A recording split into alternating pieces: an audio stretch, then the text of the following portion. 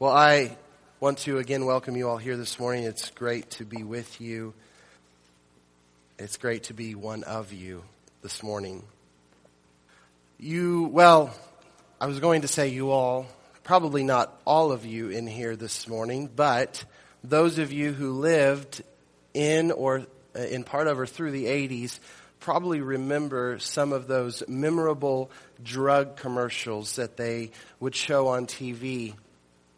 They're not as prominent as they were then. They don't have as many, they have some now, but not as many, and they're not as prominent. You might remember the particular one about the frying egg, shh, and then you hear the narrator, this is your brain on drugs. Any questions? And I always thought, what if I do have questions? There was no number on the screen to call, no P.O. box to send a letter to. Who do I ask? Or the other thought was, man, I could really go for a fried egg, huh? Anybody else? Yeah. Totally missed the point of that commercial. You might remember the other one, the kid is in his room with the big 80s headphones, although they've made a comeback, haven't they? He's in there listening, I think it might be to a record player, and he's smoking weed. And his father, or I don't know if he's actually smoking, but his father busts in and he's found his stash, and who taught you how to use these? And remember the response of the son? You did. I learned it from watching you. You are my example. The point being, parents, what you do will be mimicked by your children. Now, as those who have kids, as parents, this idea that you have someone watching you who is learning how to live their life through watching you, it's a very scary thought, and it is a great responsibility. But it is how God intended it to be. Unfortunately, we as parents don't always set the perfect example, do we? And so we praise God this morning that He has given one to us who is always the right and perfect example. His Son, Jesus Christ, lived a perfect life while here on earth, and we have the record of His life recorded here in Scripture for us to go to look at, and to mimic, to emulate. And when we look at Jesus' life to see His example, we find the secret of His spiritual success. And plain and simple, it's this. He, Jesus, walked by the Spirit. He walked by the Holy Spirit in faith. That was it. That was His secret. So often we like to say, well, of course He was good. Of course He was perfect. Of course He did the right thing. He's Jesus. He's God. It was easy for Him. But Philippians 2 gives us some insight into the life of Christ, into how Christ lived His life and what He did in coming in the flesh. And we find out in Philippians 2 that He did not regard His divinity as something to be pondered, is what it says. Something to be used, something to be utilized, something to be taken advantage of. It's almost as if when Christ came to earth, took on flesh, He put aside His divine attributes so that He could experience life as a human, both being our example and being our Redeemer, our substitute on the cross. One of the church fathers said he could not atone for that which He was not. He had to become fully man. He had to experience what we experience. He had to go through the same trials and tribulations. And yet, being found unblemished, He was able to atone for us who are so blemished. And His secret was living by the Holy Spirit. And my friends, Jesus did not have anything to live by, to to add to his success in life and in ministry that we do not have as believers. Peter tells us we have everything pertaining to life and godliness. Jesus knew the secret of living a victorious and abundant life in God. And if we will follow his example of walking by the Spirit, then we too will find success, victory, and joy in pursuing God and being on mission with him. So if you'll stand with me this morning and turn your Bibles to Matthew chapter 4, I want us to read verses 1 through 11 together to see this wonderful example of our Savior. To see Jesus walking by the Spirit in Matthew chapter 4, verses 1 through 11. And Matthew records, starting in verse 1, "Then Jesus was led up by the Spirit into the wilderness to be tempted by the devil. And after fasting 40 days and 40 nights, he was hungry. And the tempter came and said to him, 'If you are the Son of God, command these stones to become loaves of bread.' But he answered, 'It is written, man shall not live by bread alone, but by every word that comes from the mouth of God.' Then the devil took him to the holy city and set him on the pinnacle of the temple and said to him, 'If you are the Son of God, throw yourself down, for it is written, he will command his angels concerning you. And on their hands they will bear you up, lest you strike your foot against a stone.' Jesus said to him, 'Again, it is written, you shall not put the Lord your God to the test.' And again, the devil took him to a very high mountain and showed him all the kingdoms of the world and their glory. And he said to him, 'All these I will give you, if you will fall down and worship me.' Then Jesus said to him, 'Begone, Satan, for it is written, you shall worship the Lord your God, and him only shall you serve.' Then the devil left him, and behold, angels came and were ministering to him." You can be seated. For the next two sermons, we will look at Jesus' example of walking by the Spirit. And in looking at that example, we will see 5 aspects of the Holy Spirit's leading. 5 aspects of the Holy Spirit's leading. Today we're going to look at 3. Next week we'll look at 2. Today's will be the negative, and next week's will be the positive. Now, when I say negative, I don't mean bad or the drawbacks to following the Holy Spirit, although at first glance it might appear that way. But what I mean by negative is it's what walking by the Spirit doesn't guarantee to us. And the next week will be what walking by the Spirit does guarantee to us. And so I want to reiterate once more before we begin these 5 aspects that even Jesus himself walked by the Spirit in faith.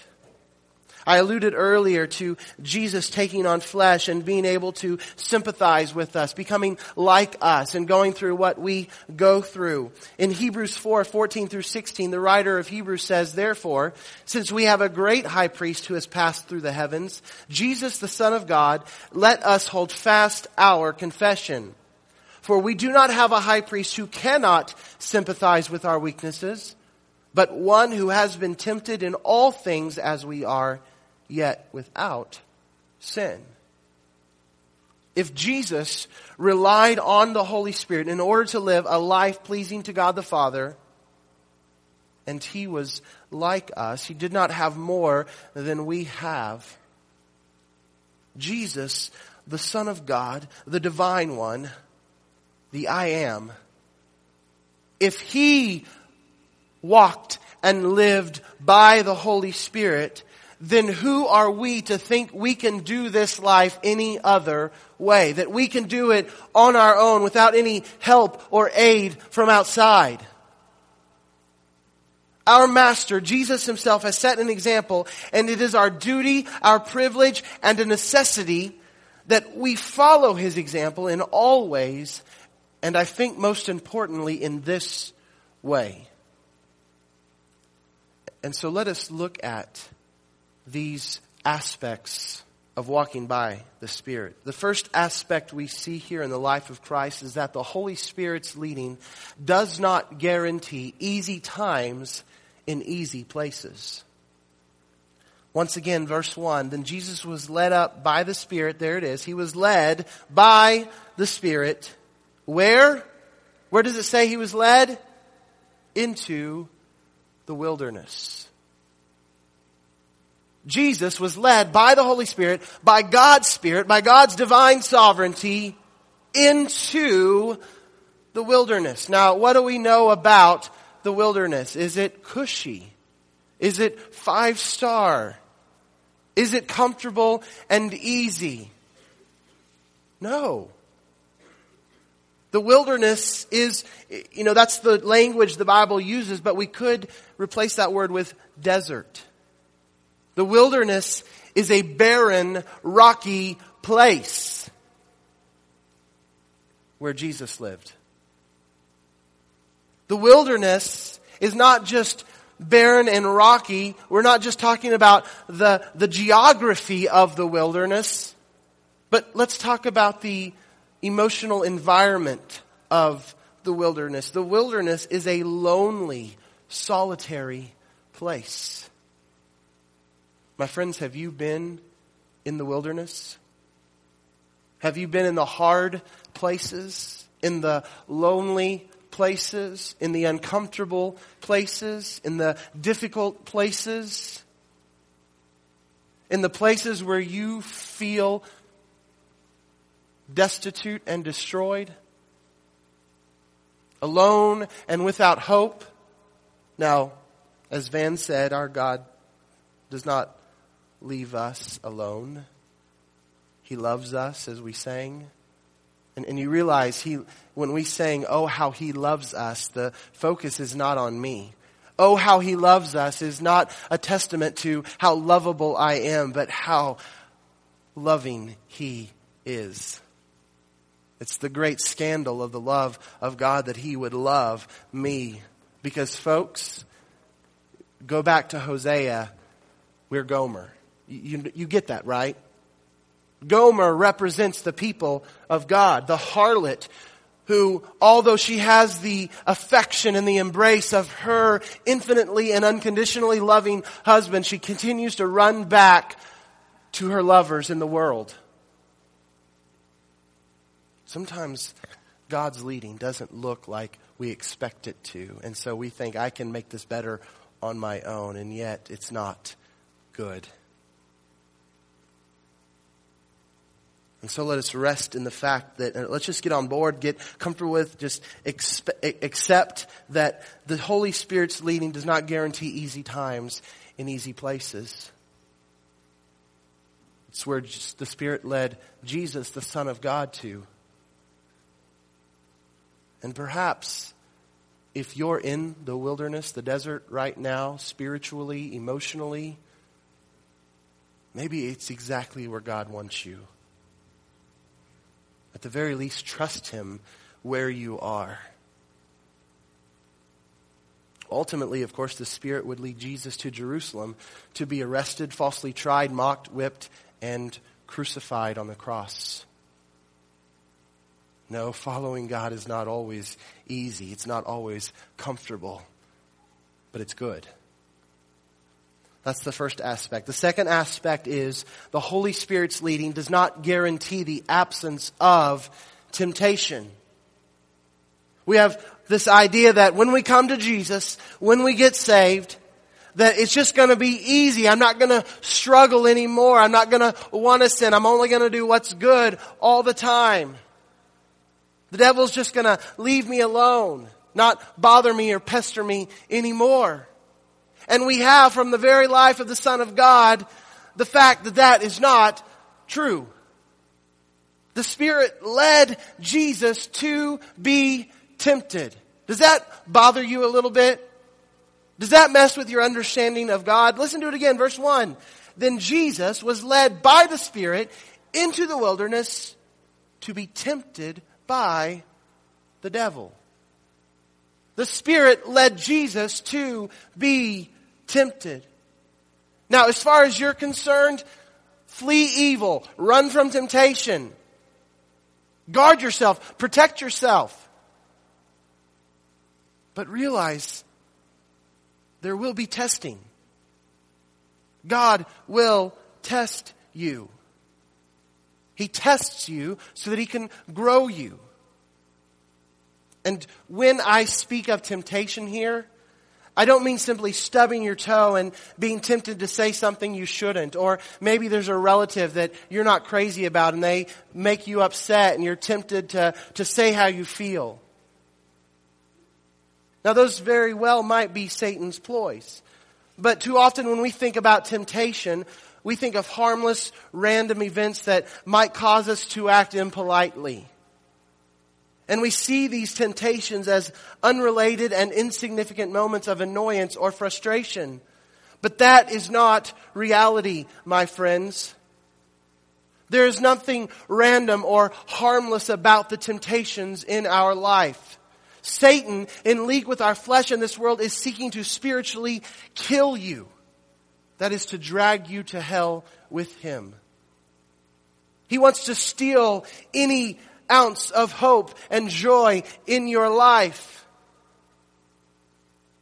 and to destroy any positive impact that you could have on someone else.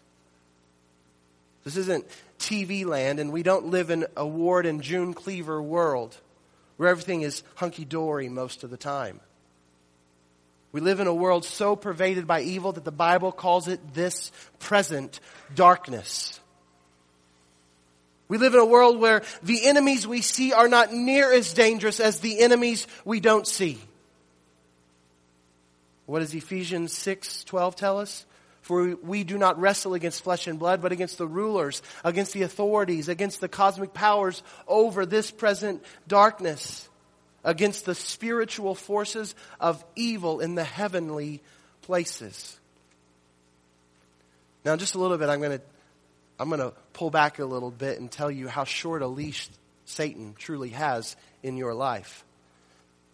But for right now, I want you to feel that verse. I want it to send goosebumps up and down your arms. I want you to get a sense of what we're up against. Excuse me.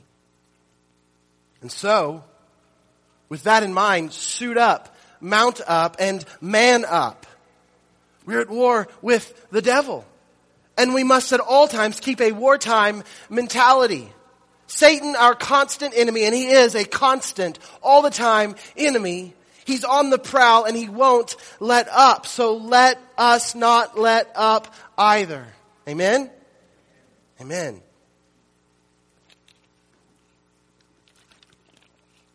You know, it's fascinating that Christ's temptation came right after his baptism. In fact, Mark tells us that it was immediately after Jesus was baptized that the Spirit led him in the wilderness to be tempted by the devil. So from the very outset of Jesus' ministry, Satan began trying to drag him into sin, thereby incapacitating Jesus to accomplish his mission. Let me point out two things that I think stand out to me with that in mind. The first thing is that if you're ready for God to use you, then expect Satan to abuse you. If you're ready for God to use you, then expect Satan to abuse you. If you're seeking to be used in the kingdom of God, do not think for 1 second that the devil will not fire everything in his arsenal at you to take you down. This is why the Bible tells us that living the Christian life will not be easy. Satan is working 24/7 to destroy the ministry of those who are having any effect in the kingdom of God. In fact, if nothing is wrong in your life, if everything is carefree, you might want to question whether or not you're following God's will for your life. And I'm not saying that just because things are good, it means that you're not being godly. Sometimes God does give us rest. We see that in verse 11 where Jesus had a moment of rest. The angels came and ministered to him. But as a general rule, if you're working against the devil, you better believe that he's going to be working against you. My college roommate always used to say, if you're not running into the devil, you better be careful that you're not running with him. That is to say, if the devil is not working against you, it may be because your life is no threat to him. So that's the first thing. That if you're being godly, Satan will be attacking you.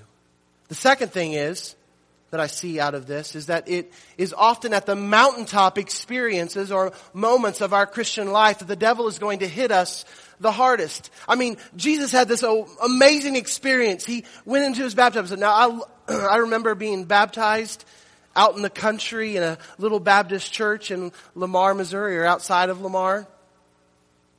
I was raised in a Cumberland Presbyterian church, but we didn't have a baptismal tank. And at the time we had a Baptist minister who did immersion. So we went out to a local Baptist church, and I was baptized there, immersed in the water, brought back up. And I remember it, and it was so special. It was so cool. Even as a little kid, I realized the weight of what was happening. Not that I was being saved, but the public profession of what Christ had done to me and for me.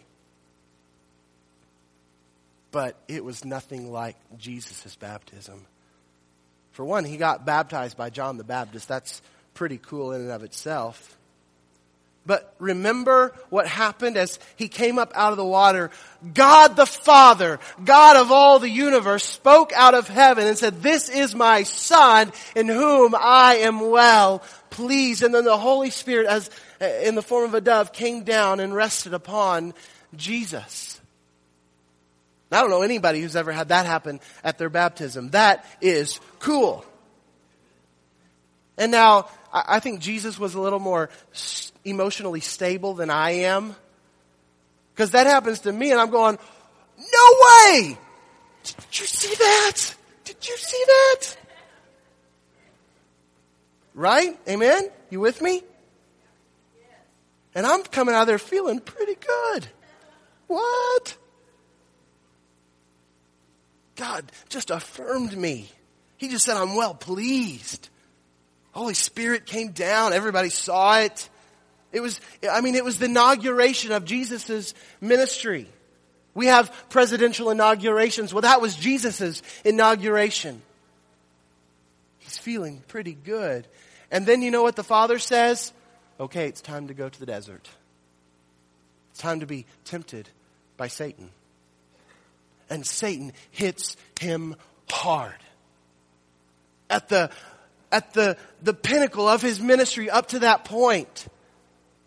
And my friends, it will be like that for us as well. It's when everything is going good that Satan hits the hardest. And that's because when things are going good, too often our guard is down, right? When we feel safe, we take off our armor and we put down our weapons. And so we mustn't, no matter how safe we feel, no matter how good things are going, we mustn't ever put down our guard. Now, when you get to heaven, you can let your guard down. But until then, we must be ready for battle. We must leave our armor on. We must have our weapon up, ready to wield at any moment.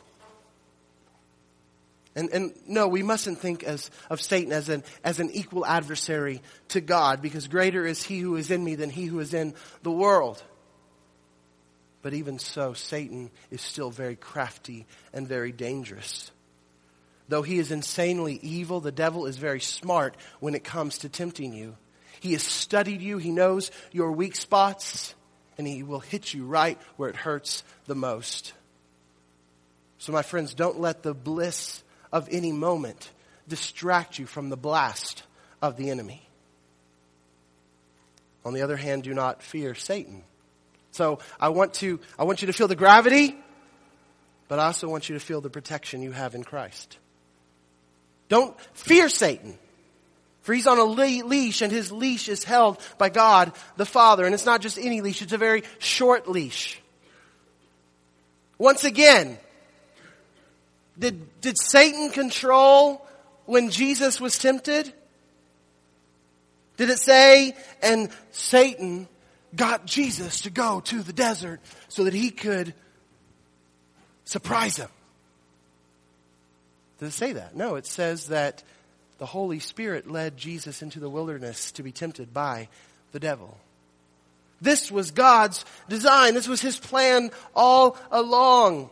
Jesus' temptation was ordained and controlled by the Father.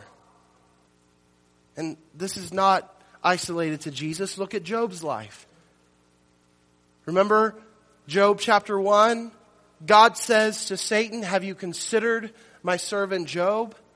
And then not only does he put Job up in front of Satan's view, puts it on his radar screen, which if I'm Job, I'm like, thanks a lot, God. But he also sets the limits of what Satan can do and not do to Job. In verse 12 of chapter 1, in fact, let me just go back and read it. Job 1:12. And the Lord said to Satan, behold, all that he has is in your hand. Only against him do not stretch out your hand. So Satan went out from the presence of the Lord. Do you notice there's no argument from Satan? No compromising. No terms. He goes out and he can do no more than what God allows him to do. Same thing in chapter 2 of Job. Satan comes back. Yeah, I took his possessions away. His children are dead and he's still faithful. That's only because I haven't done anything to him. And so once again, God gives him permission to inflict him, but not to kill him. Once again, God sets the boundaries and the limits for Satan, even Satan.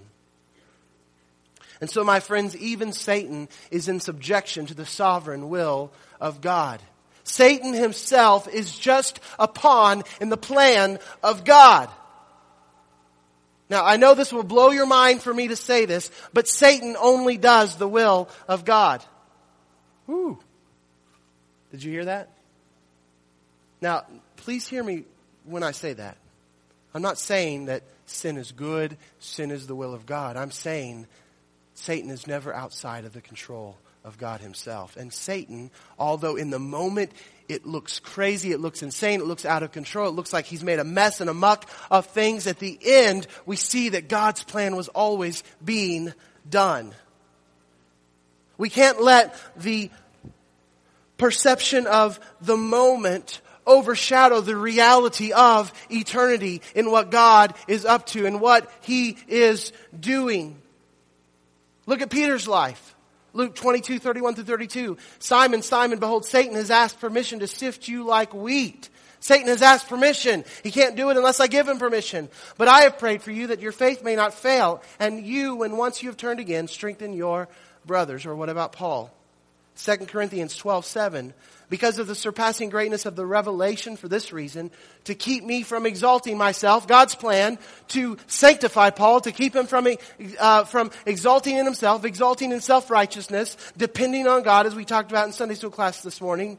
Paul says, there was given me a thorn in the flesh, a messenger of Satan to torment me, to keep me from exalting myself. There was given to me. By who? By God. God gave him a thorn in the flesh, a messenger of Satan, for his sanctifying work in Paul's life. In our current day, or in our account today, like in the lives of Job, Peter, and Paul, Satan was used to do the work of God in the life of Christ. Christ had to be tested, for in testing he was shown to be the one who could sympathize with us and therefore die for us in our weakness. Because he was tempted, he was able to be our sacrificial lamb. Satan is merely God's instrument in the world. Unwillingly, of course, but an instrument nonetheless. And the ultimate example, of course, is the cross. Remember what it tells us, the crowd, crucify, crucify him. And we find out in Scripture that they were being pressed by Satan. They were being manipulated, led astray. Satan was behind it all. And yet Isaiah 53 tells us very clearly that it was the plan of God to crush his Son for our transgressions, for our iniquities.